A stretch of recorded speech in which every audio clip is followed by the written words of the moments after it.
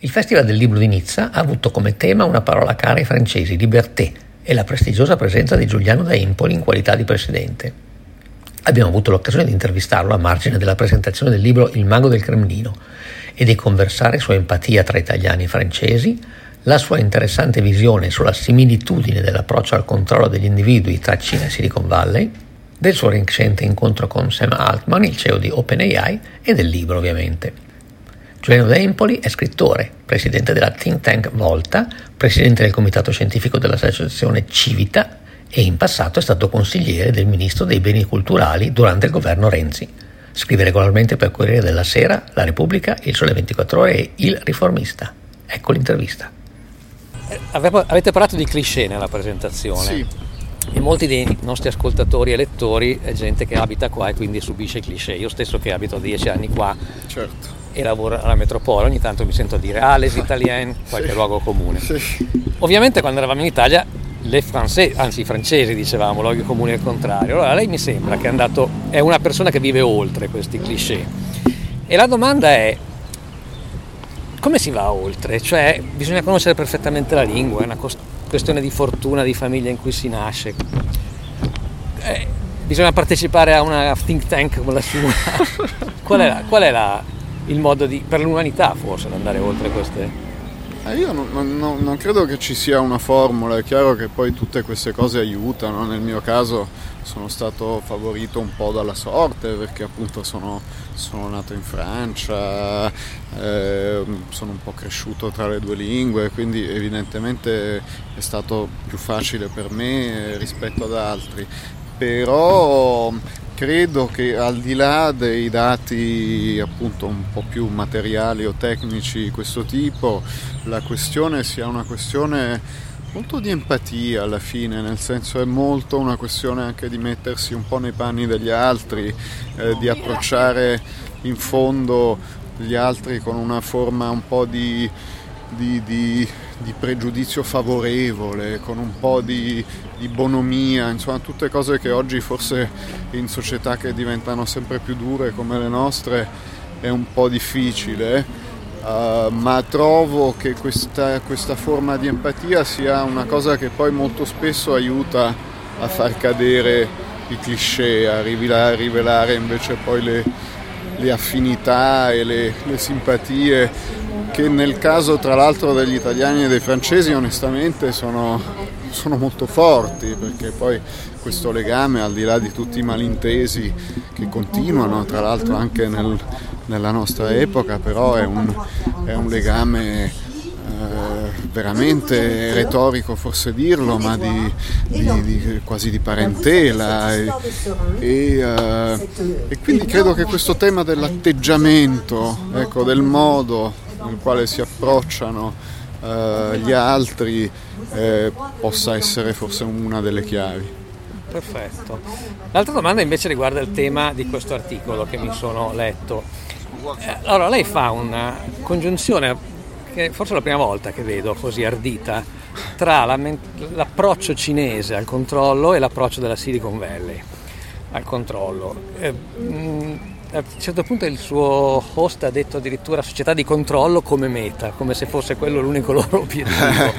Allora, se magari può spiegare in 2 parole questa cosa a chi ascolta e legge, e poi magari le faccio un'altra domanda. Sì, credo che questa sia una differenza fondamentale tra quella che oggi viene definita la nuova guerra fredda tra gli Stati Uniti e la Cina e la guerra fredda originale, quella tra il blocco occidentale e il blocco sovietico comunista, nel senso che all'epoca si affrontavano 2 concezioni dell'umanità, dell'essere umano che erano diverse.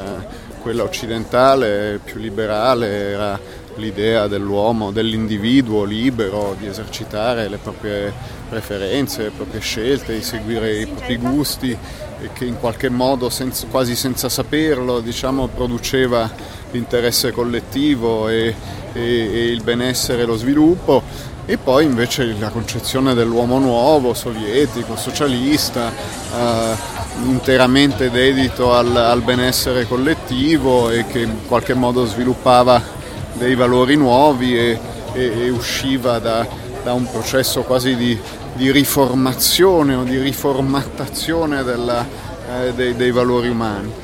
E oggi, se si guarda la concezione del Partito Comunista Cinese e quella delle grandi aziende della Silicon Valley, in fondo hanno la stessa concezione dell'umanità, cioè come di individui che possono essere misurati in tutte le loro preferenze, in tutti i loro comportamenti, in tutti i loro movimenti, le loro aspirazioni, e possono essere misurati e trasformati in numero, in un'enorme quantità di numeri, i quali poi possono essere analizzati, se ne possono studiare le correlazioni e si possono poi ottimizzare queste correlazioni per raggiungere determinati obiettivi o per generare determinati comportamenti. Questo chiaramente nel caso cinese con l'obiettivo di un controllo politico totalitario, e nel caso invece della Silicon Valley e delle aziende piuttosto con un obiettivo di natura economica e commerciale. Ma la concezione è un po' la stessa e questo da un certo punto di vista fa un po' paura.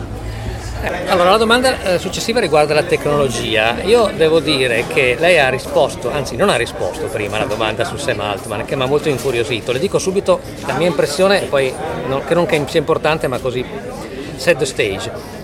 Questa persona è andato al Senato con la faccia quasi terrorizzata a dire regolateci, ma la sua azienda sta creando la tecnologia più avanzata che c'è qualcosa che non quadra nel discorso. Esatto. Lei che impressione ha avuto? No, esattamente la stessa, nel senso che trovo che sia una forma veramente di ipocrisia che neanche gli uomini politici, diciamo, più cinici praticano su questa scala, nel senso che lui dice impeditemi di fare quello che sto facendo, regolate la nostra industria perché sennò rischiamo di andare incontro a enormi catastrofi e questo francamente è paradossale e tra l'altro secondo me non è neanche vero, in realtà è un po' la linea Microsoft, visto che Sam Altman è in quella, appartiene a quel gruppo, che è diversa dalla linea Google, che è una linea piuttosto statene fuori, non ci capite niente, quindi è meglio che la politica non si occupi di questi settori qua.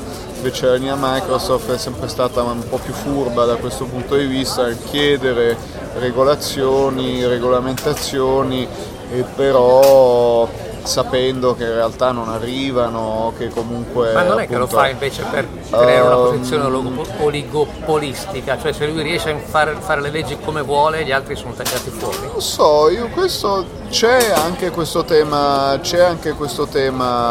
qui. Io credo che lui è un personaggio molto contraddittorio, peraltro, adesso senza voler entrare nella filosofia dell'uomo, è qualcuno che appunto ha fondato questa OpenAI inizialmente come una no profit, con l'idea piuttosto di elaborare dei mezzi perché l'intelligenza artificiale non si trasformasse in una minaccia. Poi l'ha trasformata però invece in un'azienda che oggi è un'azienda normale, che fa profitti anche presumibilmente colossali a breve, però lui stesso ha un meccanismo per il quale non guadagna oltre una certa soglia, perché in realtà lui vuole essere, capita a volte a queste figure, vuole essere al tempo stesso il magnate della tecnologia, però anche un po' il buono della storia allo stesso tempo, ecco, non vuole rischiare di essere equivocato con altri di questi che invece sono considerati come anche hanno un'immagine abbastanza pessima. Francamente io credo che tanto il vero discorso sia quello che chi produce e chi regola non possono essere gli stessi soggetti. Quindi quello che dice Sam Altman in termini di regolamentazione a me sembra francamente dovrebbe essere marginale, nel senso che ci dovrebbero essere dei soggetti che oggi si mettono in moto per regolare questo settore.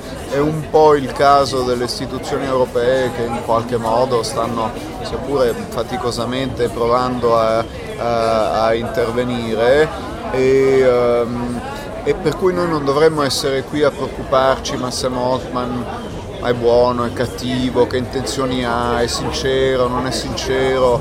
E trovo umiliante che noi come società ci troviamo nella condizione di interrogarci sulle intenzioni e sui caratteri di questi personaggi.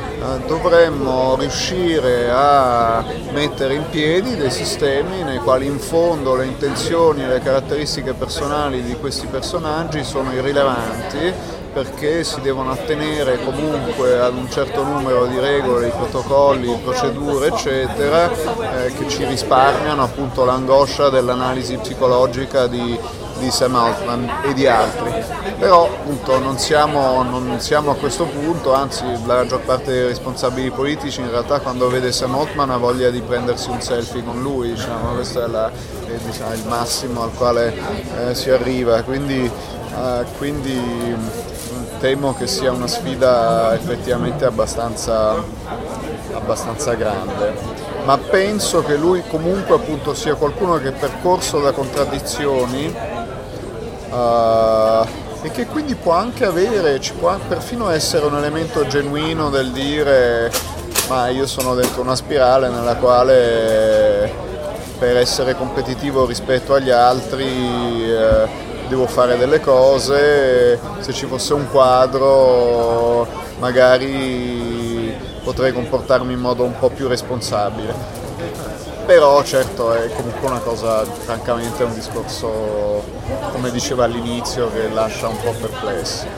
Allora, chiudiamo col suo libro, se può dire per i nostri ascoltatori 2 parole, intanto se c'è sia in italiano che in francese, e poi niente, cosa l'ha ispirato per questo libro e di cosa parla? Sì, la prima versione in realtà è una bozza illeggibile, scritta un po' in francese e un po' in italiano, dalla quale ho poi tirato 2 versioni parallele, una versione francese e una versione italiana.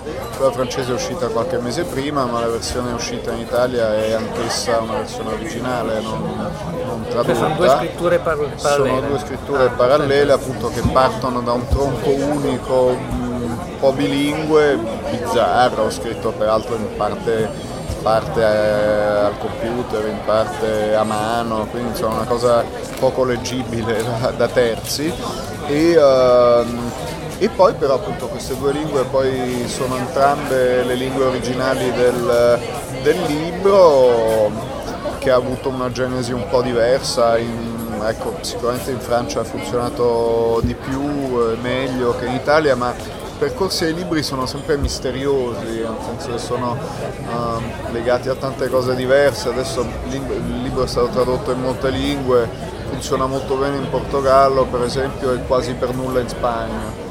Chissà perché. Distribuzione magari. Sì, ma appunto eccellente editore anche spagnolo, ma dipende un po' da chi lo legge, da chi ne parla per primo, da chi se ne appropria in qualche modo, dai canali che segue, dai percorsi che segue.